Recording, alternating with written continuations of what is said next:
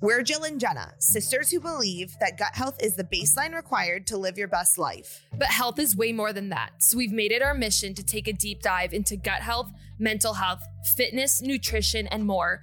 Interviewing experts, having real conversations, all while making sure all of the information is digestible. Welcome to our Gut Talk. If you've been following us for a while, you know there's one probiotic that is our tried and true. It is Just Thrive Probiotic. But I want to tell you a little bit more about this probiotic. So first of all, did you know that 99.9% of the probiotics on the market die in your naturally harsh stomach acid before they even get to where they're needed? Just Thrive is different by design. So their proprietary strains have been third-party clinically tested and proven to arrive 100% alive in your gut to be able to do all of the great things that they do. They also have 1,000 times better survivability versus yogurt, Greek yogurt, and all the leading probiotics. They support your immune health in your digestive system where 70% of it lives, as well as boost energy, improve sleep, promote healthy skin, and much more. We love them, we take them confidently, and we can tell you that we definitely have experienced the benefits. So you too can get some by going to justthrivehealth.com. We have a code GTG for 15% off. That is justthrivehealth.com, and use our code GTG 15% off. And you know we link everything in our show notes.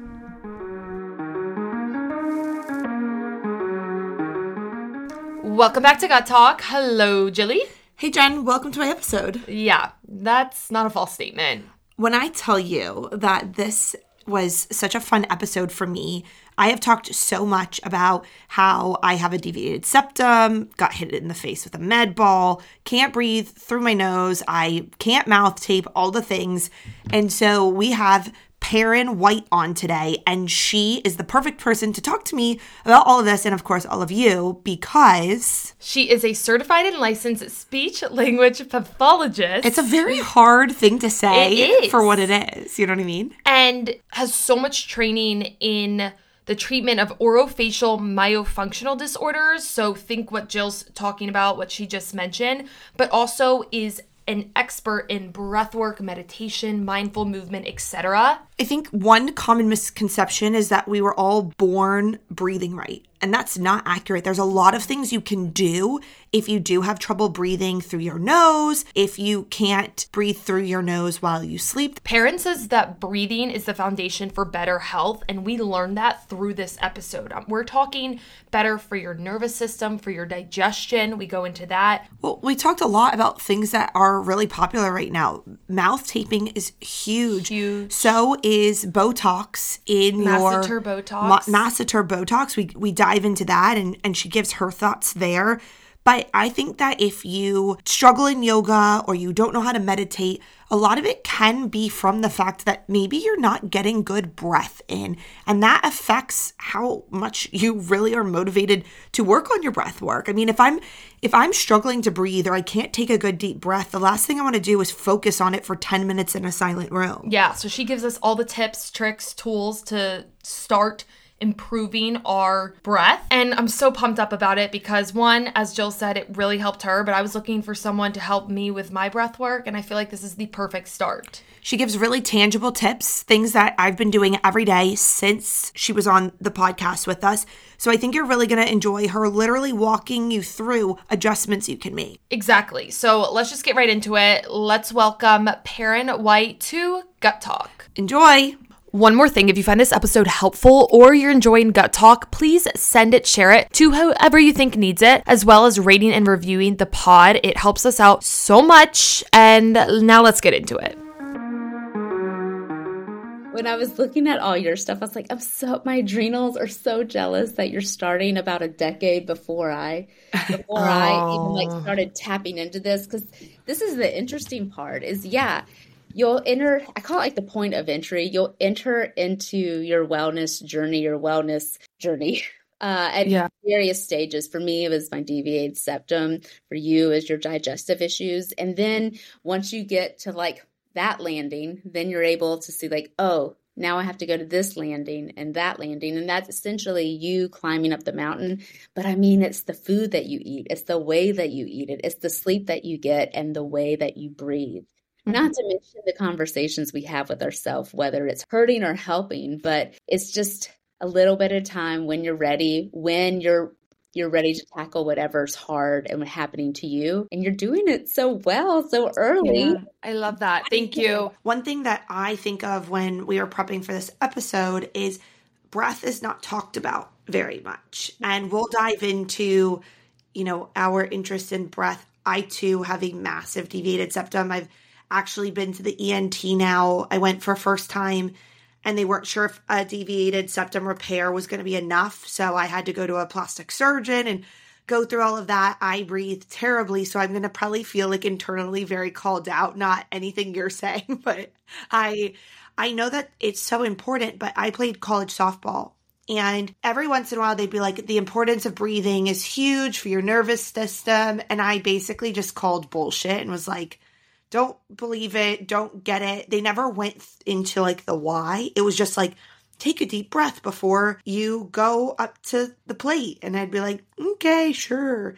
I never thought about it. And all these years later, I'm like, wow, that probably really would have helped me regulate my nervous system among so many other things. So needless to say, we're super excited to talk to you today because there's so much to be covered. And breath is, when you think about like the pillars of health, breath gets left out almost always, I think. 3 thoughts. 1, I hope you feel more seen than called out. Like Good that's point. what I'm really hoping. 2, I feel like saying, I want you to take a deep breath. It's kind of like, just go eat better. You're like, right. Okay. Sure. What does that mean? And then the last thing, as far as like pillars of health, I think of it more as a hierarchy of health. And so there's even like Maslow's hierarchy of needs. Think of a pyramid. Like executive functioning stress is at the very, very tip. That's the iceberg. We're going all the way down to the bottom, to the ground floor. And that is breath, that is respiration, that's physiological safety. If you do not have that, you are dead. Like, is that simple? And just because you're breathing doesn't necessarily ensure you're breathing well. And if you're not breathing well, every single layer that goes on top of it is affected. Sometimes it's really obvious, sometimes it's not. But if you want to address the things at the top of the iceberg, you got to go all the way down to the bottom to find out what's needing support. And that's where breathing comes in. It really depending even on what lens you're looking at. So I come at it from speech pathology, myofunctional therapy, yoga, and also breath coaching. And then I sprinkle in a little spirit. I say I'm blending science and spirit to help you breathe and be, because your breath is going to be a reflection of your anatomy, your physiology, and your emotional well-being. So what's stealing your breath? It could be, man, I had a really hard day in a fight with my mom and I'm just feeling really self-conscious. And so I start to bring myself in from this place of safety. Or, man, my tonsils are huge. My septum is deviated. My tongue is like hanging out low back in my mouth. And frankly, I'm just trying to survive. Like what? Or is it slow and deep? Is your tongue up to your palate? Are you breathing through your nose? Do your shoulders feel relaxed? Do you actually feel like you're breathing through the whole depth of your body? Those are the things that I'm looking at. And you start wherever the person is so that they can have small, manageable, achievable steps and have success. Because if you are breathing, you are alive. That also means if you are breathing, we can work on it. You don't have to climb to the very top of the mountain to begin with. You just take one step at a time. Maybe that's your tongue rest posture. Maybe that's the way you speak to yourself. Maybe that's relaxing your shoulders. Maybe that's engaging more with your diaphragm. Maybe it's laughing while you try all these things to help bring some levity to it.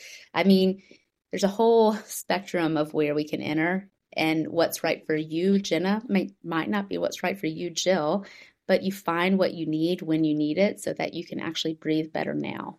Can we start with the tongue posture? What is proper tongue posture? Mm-hmm. Okay.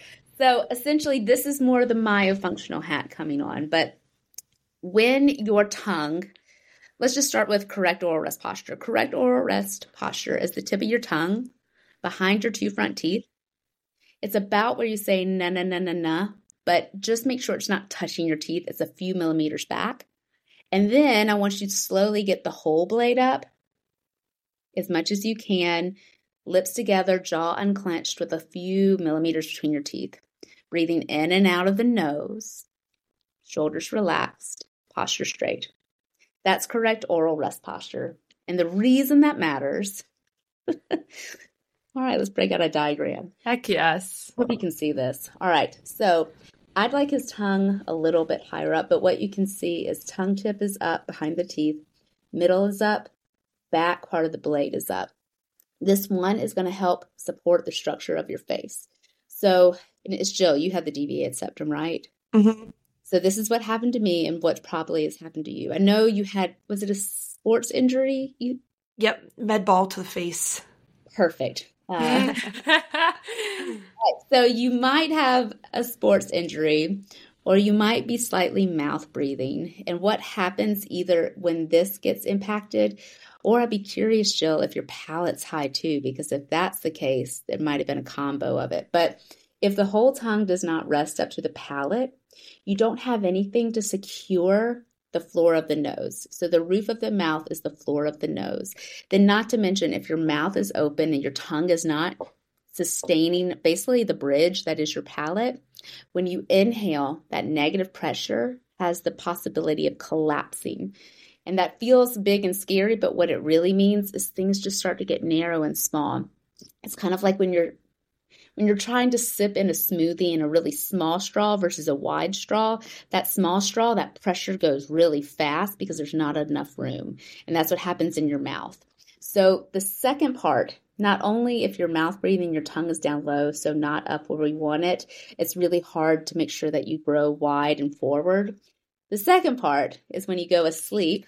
So on your back, this, if it's not resting up, will collapse. And you're pointing out, just for our listeners, it's like at the very back of your throat, there's a little dangly thing to be as unscientific as possible. Right? Called a uvula. It kind of okay. Well, for us non-science people, it looks like a punching bag, and that's it's right in between your tonsils. Yes. Sorry, this is an audio medium. I'll work on that. Mm-hmm. So essentially, you have the front, middle, back of your tongue. And directly behind your tongue is your throat. That is your airway. That's where your tonsils live. That's where the uvula is. And essentially, when you are on your back, when you are sleeping, if your tongue does not know where to rest during the day, it really won't know where to rest at night. And then you have gravity working against you. So gravity, low muscle tone, probably, lack of awareness with your tongue of where it should be, and it starts to slide back. Your mouth will open, which then decreases the airway space even more. This is where you get upper airway resistance. This is where you get sleep apnea, snoring, or even gasping. And then sometimes you'll end up moving around. So if you move off to your side, you'll have a little bit of a better chance from an ergonomic standpoint of having more space and getting your tongue out of your airway. That's what they do when you're starting to have, or if someone has a seizure, they move them onto their side so that they don't swallow or bite or have any interference of their airway with their tongue. You can do the same thing. If you feel like you're not getting deep breath, roll on your side, sleep there. But essentially, I retrain tongues and I make sure the muscles of the mouth are strong. One, to stay up during the day and to stay up at night. And so we can address sleeping, breathing by addressing first daytime breathing and helping to get carryover there. It's like there's so many things flowing in my head. People I know, our dad, Jill. I'm like, am I doing this right? Yeah. I want to start with one thing. You say that better breathing is the foundation for better health. Mm-hmm. Will you explain that? Gladly. Thanks for asking. So it goes back again to that hierarchy of health. Essentially, you have a triangle, a pyramid. At the very, very top is you living your best life. But the way you get to the top is you make sure every ground level of your foundation and builds upon it has something to stand on, has something sturdy. And this kind of gets into the mind, body, breath connection. So when you need a foundation of health, you need your muscles to be strong. You need good blood flow. You need to be able to eat nutritious foods. You need to be able to get adequate sleep. And that all comes back to your breathing pattern. So we want to go slow and steady as a whole. Of course, you need faster movements when maybe you're running a race or you're giving a presentation, or I don't know, like these two cool girls are interviewing you and your heart rate wants to beat up. And you say, no, we're slowing down. So this is the mind, body, breath connection. and I'm going to break this down real simply, hopefully, as digestible as I can. Digestible as I can. So your body has the central nervous system and the peripheral nervous system. The central is your brain and your spinal cord. The peripheral is everything else. Through the peripheral, you have the somatic and the autonomic. The somatic are like your movements. That's the sensory input you're getting from like holding a pen, drinking water, the things that you're actually doing, putting your feet in grass. And then the autonomic are the things, wink, wink, that are out of your control, those involuntary movements. Now, of the autonomic, you have the parasympathetic and the sympathetic. Now, these are the things that are involuntary, so they seem. But the one thing that you do have control is your breath.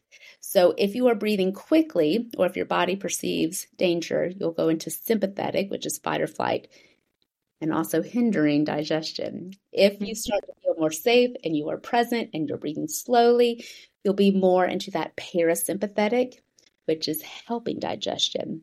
I like to think Perrin, parasympathetic. Thank you, Mom, for naming me a letter with a P. That is essentially the whole woven thing. And your nervous system is this whole electrical system in the body. And that's how you make sure everything runs well. So it's not just like, is the car doing its job? Does the car have all the parts that it needs? How's the oil? What's the quality of the gas? Like, are you making sure everything is still working properly? So the foundation of health is your breathing pattern and your breathing foundation. You got to make sure you're breathing well and you can sustain it. And then also being able to use it from a resiliency standpoint of, all right, when things get hard, can I bring my breath back? When things get uneasy, can I bring my breath back? Can I start to slow down so that I can be more present and actually enjoy this scenario? Also, when my body starts to remember something that was hard, don't let your breath hijack you. You have volitional control over these seemingly involuntary movements, these involuntary body reactions, and the breath is yours. You can't control a lot, but you absolutely can control your breathing pattern. So for everyone listening at home right now where they're like, okay, well, how do I even know if I'm breathing well? How do you know, right? Like that, if I'm listening to this podcast right now, that would be my question. So am I breathing well or am I not? I mean, for me personally, the answer is very easy. I know there's work to be done, but what if people don't know? How do they analyze this? So my two favorite things to do. One is a 2-minute water in your mouth test. So I take a really, really small amount, or I instruct someone to take a really, really small amount and put that water in your mouth. And don't worry about where your tongue is. Just hold it in your mouth and nasal breathe for 2 minutes. And you're going to get some really valuable information there. One, is it easy or hard to breathe in and out of your nose? Two, can you keep the water in your mouth? I mean, it's going to be really hard to nasal breathe if your mouth can't stay closed. So that's looking at the muscles of your mouth. 3, where is the depth of your breath? Do you feel like it just stayed stuck in your throat, maybe some chest, or did we get all the way down to the abdomen with some of that diaphragmatic engagement? And then the last one, which is more of the emotional level to it, does this feel scary at all? If it feels scary, that's the emotional side, which is going to make it really hard to breathe. And that can start to close off your throat if you feel unsafe. The best part is you are in charge. It's you versus you. You could spit that water out. You could let it dribble out of your mouth. You could swallow it. You could say the hell with it. I mean, you get information regardless. So that's going to let you know, is this hard? If that is hard when you are in control, that's a really great starting point to let you know you could use some support. It also might let you know you might need to see an ENT if the nose is completely blocked or you're having a hard time. Then the second way that I really like and I utilize a lot is called the BOLT score. It's called Body Oxygen Level Test, and that's by Patrick McEwen of Oxygen Advantage. Essentially, it's measuring your CO2 tolerance. So each breath in, you get that beautiful hit of oxygen. Each breath out, you're releasing CO2. Now, we need the CO2 in the bloodstream because that's what's actually allowing the hemoglobin to release the oxygen into the bloodstream. So the CO2 is really important. And we're not talking about like CO2 in the atmosphere. We're talking about internal CO2. So for the BOLT score, we're measuring how tolerant you are to that CO2. Or is your body basically like, nope, don't like this, uncomfortable, got to take another breath in. So then you start breathing more rapidly. So you'll take a full breath in, you take a full breath out, you'll seal your lips, pinch your nose, gently hold, and you're going to count in seconds until you need to take your next breath in.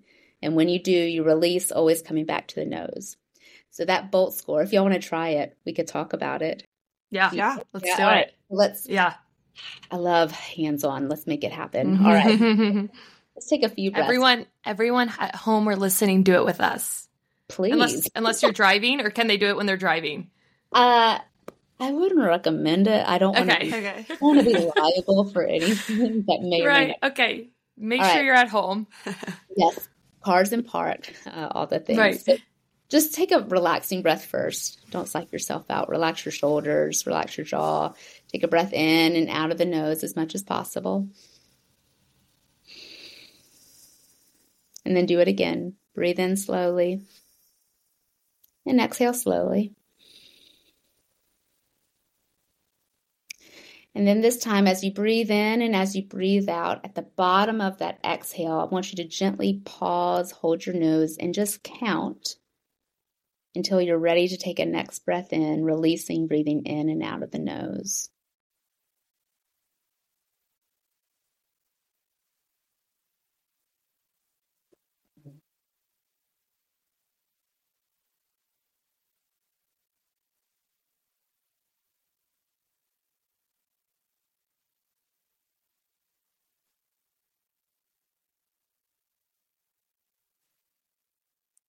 Okay, I got to 16.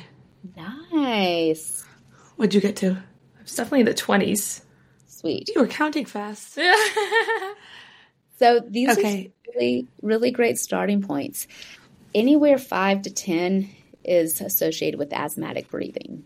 And you start to get to 15, it's a little better, but I really want you more about 25.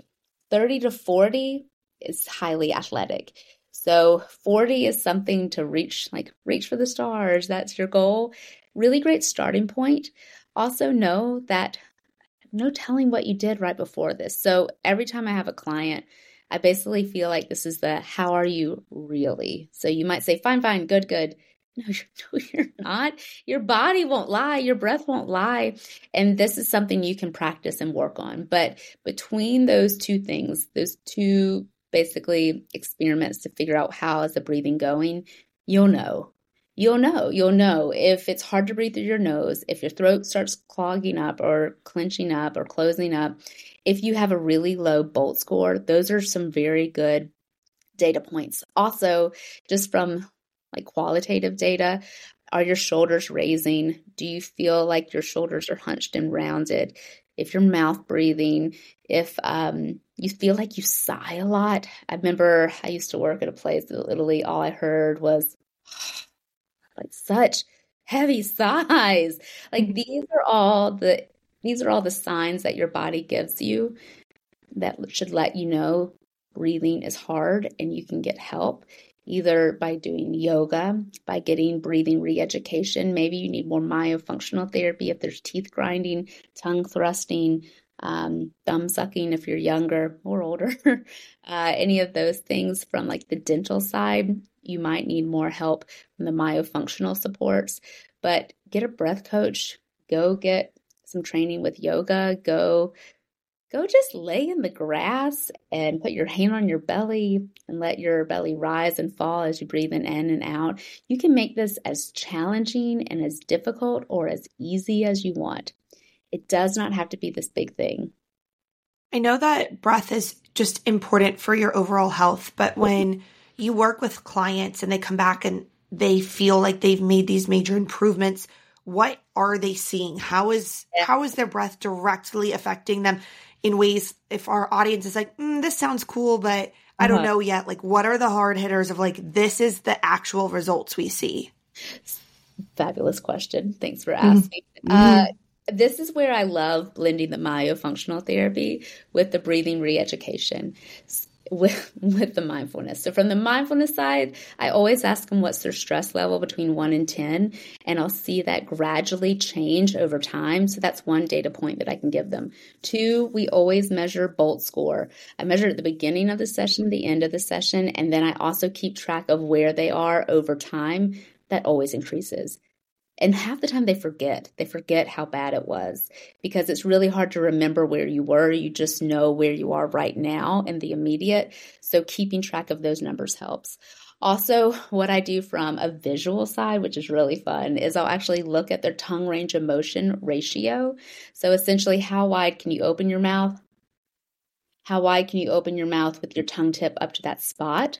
And then how wide can you open your mouth with your whole tongue suctioned up to your palate? That's one data point. Also, that's really visual because you can actually look at the muscles of the tongue changing. And then we also do profile pictures. So as you begin to breathe more efficiently and start activating more of the diaphragm, loosening up the shoulders, elongating the spine, I mean, your body just starts to expand. It's almost like you grow an inch and you get more definition in your face. So talking about like profile underneath the chin, the jawline, if you take your finger and you outline your jaw and then you go back, so basically back to that little soft spot and push up with force, you should feel your tongue elevate. Now, if you can start to strengthen those muscles on their own so that they can elevate more readily, that opens up your airway, that improves your posture. It also cinches that jawline, which honestly, I'm doing all the myo I can. All the myo, all the facial cupping, all the gua sha to get as much functional support for my body as I can, to just give it every chance to do the best it can as I get wiser. Right. That's so funny. I've seen that Kim Kardashian, before she goes on the red carpet, she does, I think she puts her tongue on the roof of her mouth. Would that be the right thing to do? To show the definition in her jawline. That's sometimes called mewing. There's a dentist. Mewing, yes. And essentially you're just doing a tongue cave, which is the nerdy terminology would be lingual palatal suction, also known as a tongue cave. Also sometimes referred to as mewing. Essentially, I bring the functional side to it. So it's not that mewing necessarily is bad. I always am just curious. All right, what's the goal? It's just a technique, but essentially you're suctioning your whole tongue up. And you can practice that by first starting off with some tongue clicks. And then try to freeze the tip of your tongue to that spot behind your teeth. And then lift the blade up. And then relax your face. So that's your homework. Keep practicing that. That ultimately will be where your tongue should rest when you're not eating, talking, or drinking, but you'll get there. Mine surely does not. So it should rest at the top of your whole mouth, the whole palate. But if that's too challenging, start with just the tip of your tongue. Okay. So that is your anchor. Going off of Jill's question and you sharing what Jill's sitting here so hard, like, because I realized that my lips go down like naturally, and I'm like, is that because my tongue's weighing down my face? I'm not going to say it's not. What's probably a more accurate answer is complicated. Right. The hard part is if your tongue can't do its job independently, it will recruit other muscles. That's why you get TMJD, temporomandibular joint disorder. That's why you get tight facial muscles. That's why you get jaw pain. That's why it's probably hard to swallow, or you feel like you chew on one side, or maybe you even start noticing you eat softer foods versus more dense foods because your body's like, I'm too tired and my tongue can't do the job of moving my tongue side to side. So you naturally just gravitate towards smoothies or eggs or things that digest and break down really, really quickly. Mine is very taste-based. Okay. So I'm looking at Jill. No, I don't feel like I have a problem chewing. Your jaw did hurt the other day. Your jaw did hurt the other day. Well, my jaw hurt because I had a little bit of a hyperfixation of the past few weeks with mango. Dried mango. Dried mango, and it's just extremely chewy. So, like, I gave myself a mouth workout like no other, and that's on me. I mean, so here's the thing. These muscles can fatigue quickly, but they can recover quickly. So think of it as like a high intensity interval workout for your mouth. So do a lot of chewing, then take a break. Do a lot of chewing, then take a break. You're just building up your stamina. So the muscles of your face, the 8 muscles of your tongue, they're just like all the other muscles of your body. They need resistance. They need to be exercised. They need to be loved on. and stop feeling like they're so scary. Like, go look at your face. Go look at how your jaw moves when you open and close. Is it shifting to one side? And then my other favorite is if you place your hands on your jaw, just when you open and close, do you feel the temporomandibular joint, that ball popping out of the socket? You might hear it. Mine does every single time on the right side. Girl, you need me. Well, Jill's booking the appointment literally right after this. I got tackled. I got tackled in college. Tackled and med ball to the face. Yeah, two separate things. And no, I got tackled in college and I swore after that it messed up my jaw. But I went to the dentist and I was like, it pops every time I first go to open it. And they were like, no, everything's fine. And I'm like, well, I know for sure it's not, but clearly I guess it's not bad enough to have an issue. But talk to me, what does that mean if it's popping? Two things. One, let's go over what that means. And second, I'll tell you my thoughts on your doctor. Okay. The first thing, it could be a variety of dysfunctional issues, but the umbrella is TMJD, temporomandibular joint dysfunction.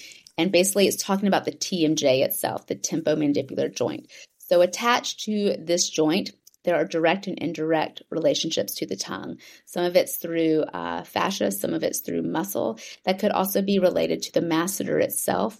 It also could be related to the shape of your jaw. So you use your jaw for chewing, for speaking, and then for all other things like facial expressions. And if you're using muscles incorrectly or compensation, say the tongue can't elevate so that you utilize more of your jaw muscles, they'll become an imbalance. And when there's an imbalance, that's where it can pull things. And if it's pulling things or pushing things, and what I'm talking about things is muscle, is fascia. So when we use it for active movement, if we don't have functional patterns, that's when you can get dysfunction, which results in the jaw, the actual joint popping out of the socket. So when you see those things, that's what lets me know we need to look at the tongue. We need to look at the position of the actual jaw during our bite. Do we need to go get some rehabilitation? Do we need some intraoral massage? Do we need some myofunctional therapy? It could be one, it could be two, it could be all three. The other big point is your doctor. Not all doctors are created the same. Not all professionals are created the same. And I can tell you, I was a speech pathologist for over 8 years before I ever even recognized I had dysfunction. So I was learning about myofunctional therapy and tongue ties and nasal breathing. And I frankly just thought it was all bullshit because I couldn't do it.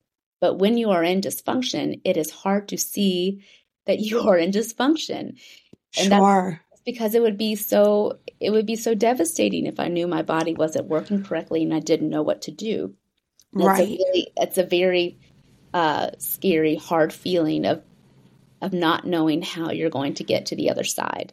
So as I started to learn about these things, and at some point you have to take a little bit of a leap of faith, but also you find the right people to guide you. And essentially I relate finding the right provider to dating. So as a single female, I've been on a lot of dates, a lot of them bad, but you learn that if it's not right, if it doesn't feel good, if you don't feel heard, seen, and cared for, next. Now, when you're talking about medical providers, it can be really hard and challenging because it takes time, it takes money. Is there insurance? Is there anyone in my area? You have to do some research. So this is where having a podcast to listen to about gut health is really helpful. Having a friend that can tell you about Adderall addiction, really helpful. Having people and resources and community that you can ask questions to where you feel safe, really helpful. Looking for referral sources. And then you get to ask better questions. What I can say now is find a dentist that is airway centric. All that really means, or functional or a biological dentist, we're just trying to get back to the root cause. Just because it's common doesn't mean it's normal. Just because they don't know what to do with it doesn't mean there isn't anything you can do. So you get to use that gut instinct. If you're like, listen, my jaw hurts, it is not working, and your doctor says it's fine, we can't do anything, it means they don't know what to do. So you get to keep looking and finding better solutions. And the same, I'm sure, goes with your digestive journey. I mean, you try this thing and you try that thing, and maybe something kind of works, and then something really clicks. And you just let go of those things that don't work, and you keep moving one step at a time towards the things that do, with the people that are actually helping you and listening to you and helping you feel seen. Too much. No, I think it's amazing. I love that. The one thing that jumped out to me was I've seen a lot of people, especially on social media, brag might not be the right word, but brag about getting masseter Botox. Would love your thoughts on that, because they're all saying, I have TMJ, I got masseter Botox. Not only did it change my jaw and my clenching and everything, but it also changed my jawline and the way I look. Yeah. What are your thoughts on getting Botox? It doesn't seem to be the root cause approach. It's not the root cause approach, but I'm also not here to say it's right or bad. Like, you have to decide what's the right treatment option for you. If you are just wanting a quick fix and you're not interested or you're not ready to go there yet, maybe that's an option. If you want to know why your masseter or your TMJ is dysfunctional, not the right option.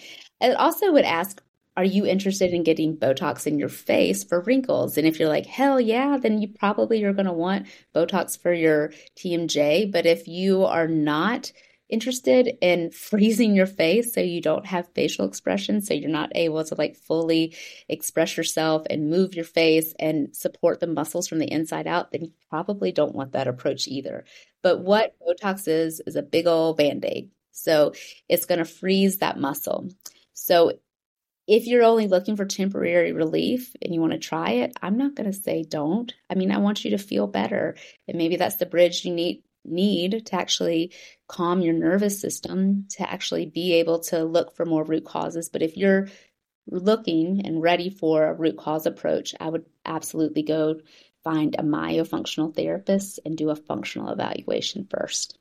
Well, I want to jump into mouth taping, because I think you say masseter Botox, and the next thing I think is mouth taping, because they're both really trendy right now. And I think Lauren Bostic from the Skinny Confidential, she's posted about it a ton. I think she's influenced a lot of people to start mouth taping.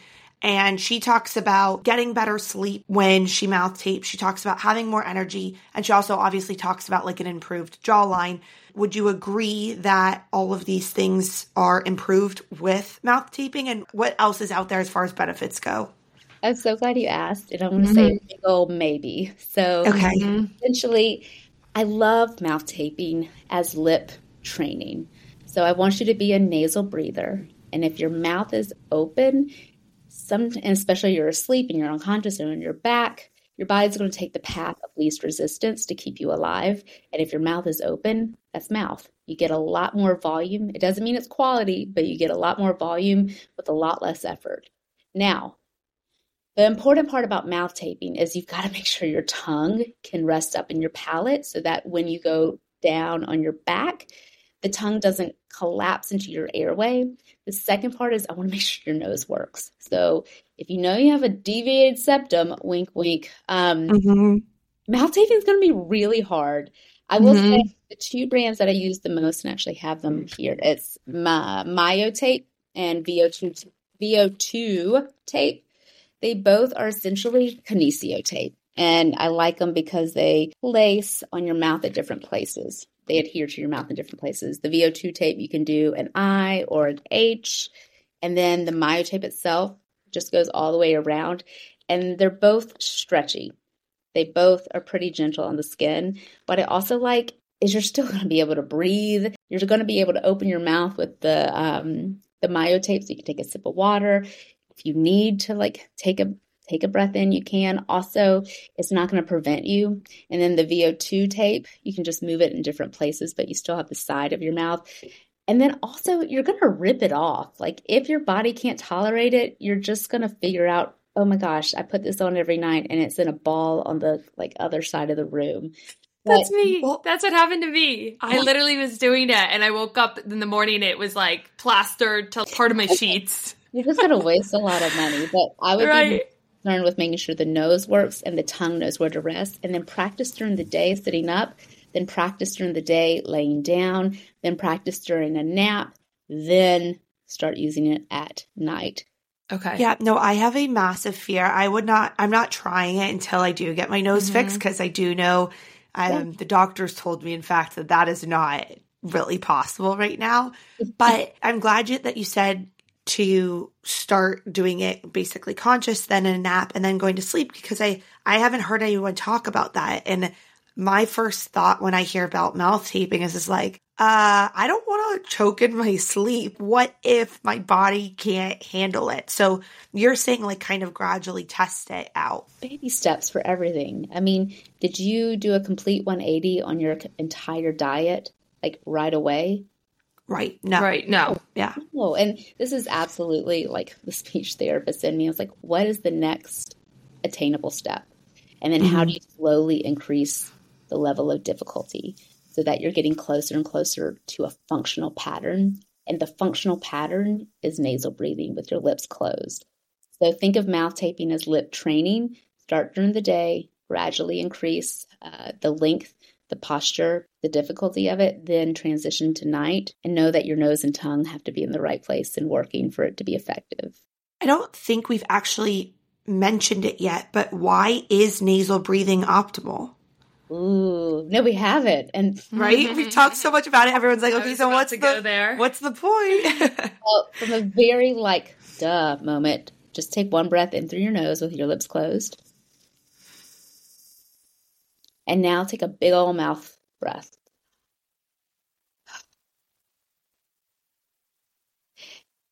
All right. One, you look more confident. You look more composed. You look rested with your lips closed, and you look tired. You look fatigued. You look exhausted with your mouth open. So that's from an aesthetic standpoint. Also from the aesthetic standpoint, remember how we talked about the tongue up to support the roof of the mouth, which is the floor of your nose, lips closed. That is going to make sure the the structure of your face maintains. So what we're trying to do is maintain a strong dentofacial structure. And then from the science, so when you breathe in through your nose, you're getting humidification, you're also getting purification, and then you're also getting nitric oxide. And nitric oxide is really good stuff that your body creates on its own. You only get that through your nose, not through your mouth.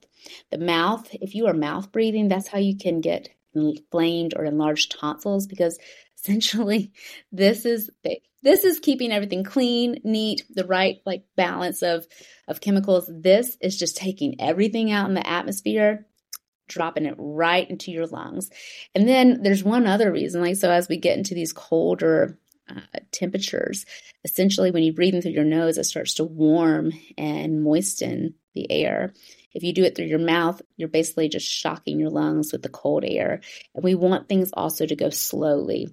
So if you want to fill up your lungs to the depth of your lungs, you need nose so that it goes more slowly and gets all the way filled to the bottom.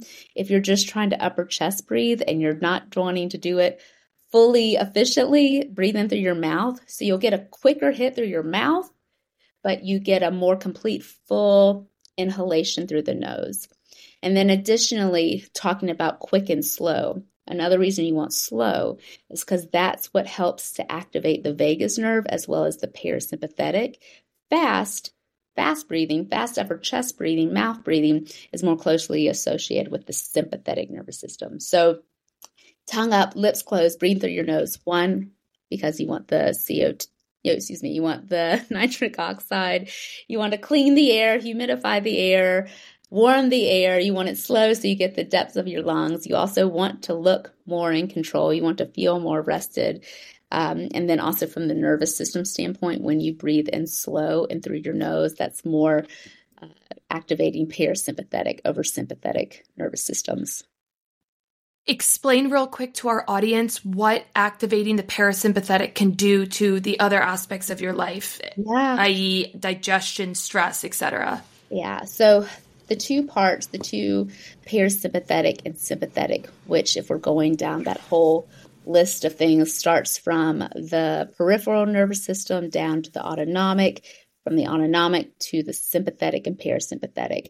So the autonomic is basically taking all these involuntary bodily actions. So your heart rate, your digestion, the dilation of your pupils, and your respiration rate.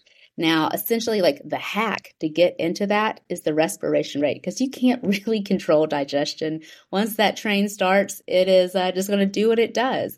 And pupil dilation, I don't know about y'all. I can't control that, but I absolutely can control my respiration rate. So when you start to feel in fight or flight, that is your sympathetic nervous system.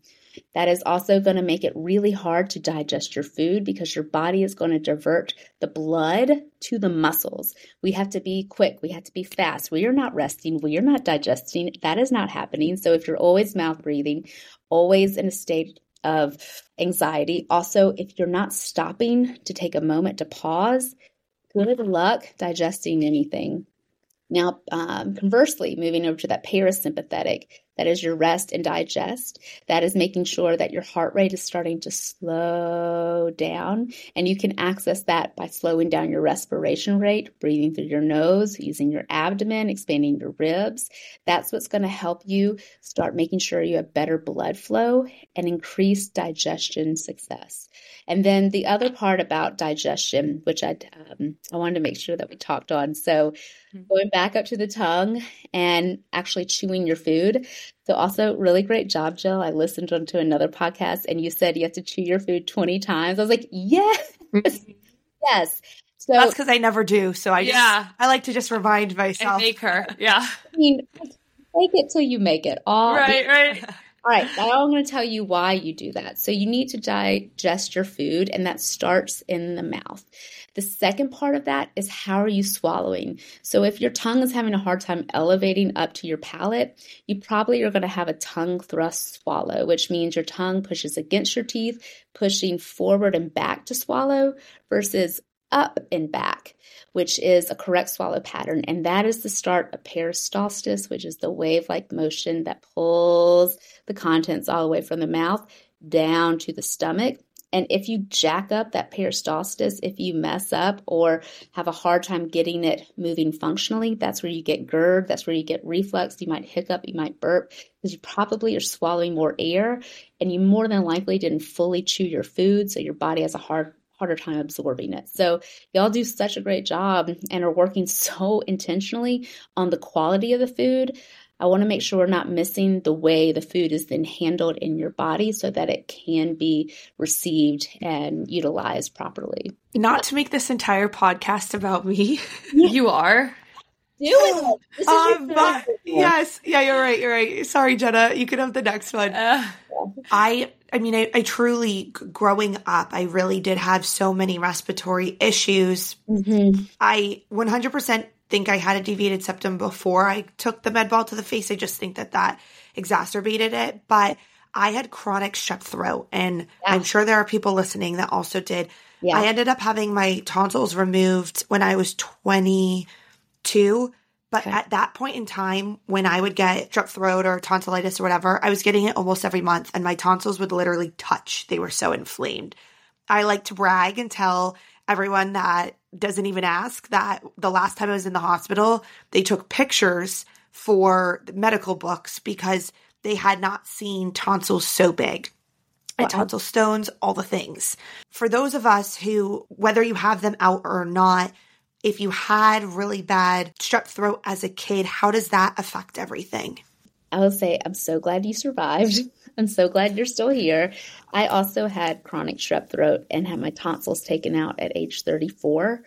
Oh my gosh. Deviated septum fix, so a septoplasty, turbinate reduction, and then the tonsillectomy. So what I would say is these are just signs. Your body is talking to you all the time through how well you digest food, how do you feel, what's your quality of sleep, what muscles are hurting, what is your body doing, what looks inflamed, what is screaming at the top of its lungs, help, pay attention. And that's a really big one that just lets you know you're mouth breathing. And if you're mouth breathing, we got to figure out why. It's probably your tongue, maybe your diaphragm, maybe the structure of your face. It could be a lot of things, but it's an opportunity to get more support. Go see an ENT, go to get a myofunctional evaluation. Come talk to me. I love chatting about airway and how we can get you feeling and breathing better, because we always can. There's always something you can do. The tonsillectomy was easily the worst 14 days of my life. Like as an adult, getting a tonsillectomy is, there's no other way to describe it except for like living hell. Yeah, it's just horrible. Did you feel like it was difficult getting the deviated septum reversed or fixed? So like you said, tonsillectomy was such hell. I didn't care what was happening in my nose. Sure. Wow. But, if you can do a tonsillectomy, you can conquer the world. Yeah. Yes, I do believe that. Jill's pain tolerance is exceptional. Yeah. Well, I don't take opioids either. They really don't react with my body very well. And that is the one time where I was like, give me everything. I was seeing birds fly above my head. It's like they make me hallucinate really badly, but I would rather like see birds flying around my head than have to deal with that. It was brutal. So brutal. Get the septoplasty. Your body will absolutely thank you, and then come find me and fix your tongue. I'm going to do that, and then we're going to work together. You can do anything. You've done a tonsillectomy, you can do anything. And then just about the tonsillectomy, that is part of the lymphatic system. So I really love recommending lymphatic massage, lymphatic drainage, other supports, like as you're getting your body back to that functional level. But oh, that's helpful. I would have never, no one ever said to work on your lymphatic system while repairing your tonsils. Oh my gosh. Yes. And essentially the lymphatic system is the flow all throughout the body. So the breath is the thing you can actually do. The lymphatics is actually moving along with the fascia, which is connecting everything. There's so many layers, and there's always something you can do. Sometimes it's too much to think about all of it. So you just do one at a time, and then you do more when you're able. It's the septoplasty that's fixing the deviated septum. Someone responded in our DMs when I was talking about looking into it, and she said, I'm really interested to see how it helps you because I had a septoplasty and it didn't help. Okay. What happens if you have a deviated septum, you get it fixed and it doesn't help? Is there something you should look to next, or what does that mean? What I would say, or what I'd be more curious about, is like, do you know how to use your nose? So essentially, it might be misuse. I got my septoplasty fixed at 34, which means I had almost 3.5 decades of not using it correctly. Sometimes it gets back on track really quickly. Sometimes it doesn't. It doesn't mean you can't. I would be more concerned or more interested in like, all right, let's actually start to build up your tolerance of CO2. Let's start to increase your respiratory muscles of your diaphragm. I also would be curious about her tongue. I mean, mostly it just gives me more questions, but what I love is she knows that the structure is sound. Now let's make sure the function is there. So you need both. You need function and you need structure. And sometimes it just takes a little bit more finessing and support on the function side and the pattern side, and getting basically that cruise control where you don't have to think about it supported so that you can get there. Jill and I are at very different places. I don't have a deviated septum. I can breathe through my nose. I do struggle a little bit to not mouth breathe when I'm sleeping 100%, so I know I need work there. Someone like myself, some work to do, room to grow. But how does someone like myself start to develop a practice and become more mindful when it comes to nasal breathing and tongue posture? I love James Clear's Atomic Habits. The one thing that I really got from that book that I was like, oh my God, this applies. And I can't remember. I call it habit stacking. It might be something else. So take something you're doing every single day. Feeding your dog, brushing your teeth, washing your hands, getting into the car. Take something that's already established and then pair it with spot checks. Is your tongue to your shop? Are you using your nose? Are your lips closed? Can you soften your face? Can you use more of your belly to breathe in and to breathe out? And then just start being aware. I mean, the more you are aware and the more that you start to integrate that into different parts of your life in different settings at different times, that's when you have gold. Like the habit itself is not necessarily hard. It's the implementation and the carryover into different settings. So take something you're already good at that you already do. Maybe you set alarms on your phone. Maybe you tell your sister to check in with you and vice versa, and keep each other accountable. Make it more fun. And then do it frequently and do it often, if you can laugh and have a good time while you're doing it, you're going to get it that much quicker. And so find something that you can do easily and successfully. Start there. Then when you're ready, you start building in more of a breathing practice. And of course, you can follow me at Breathe Well, Be Well.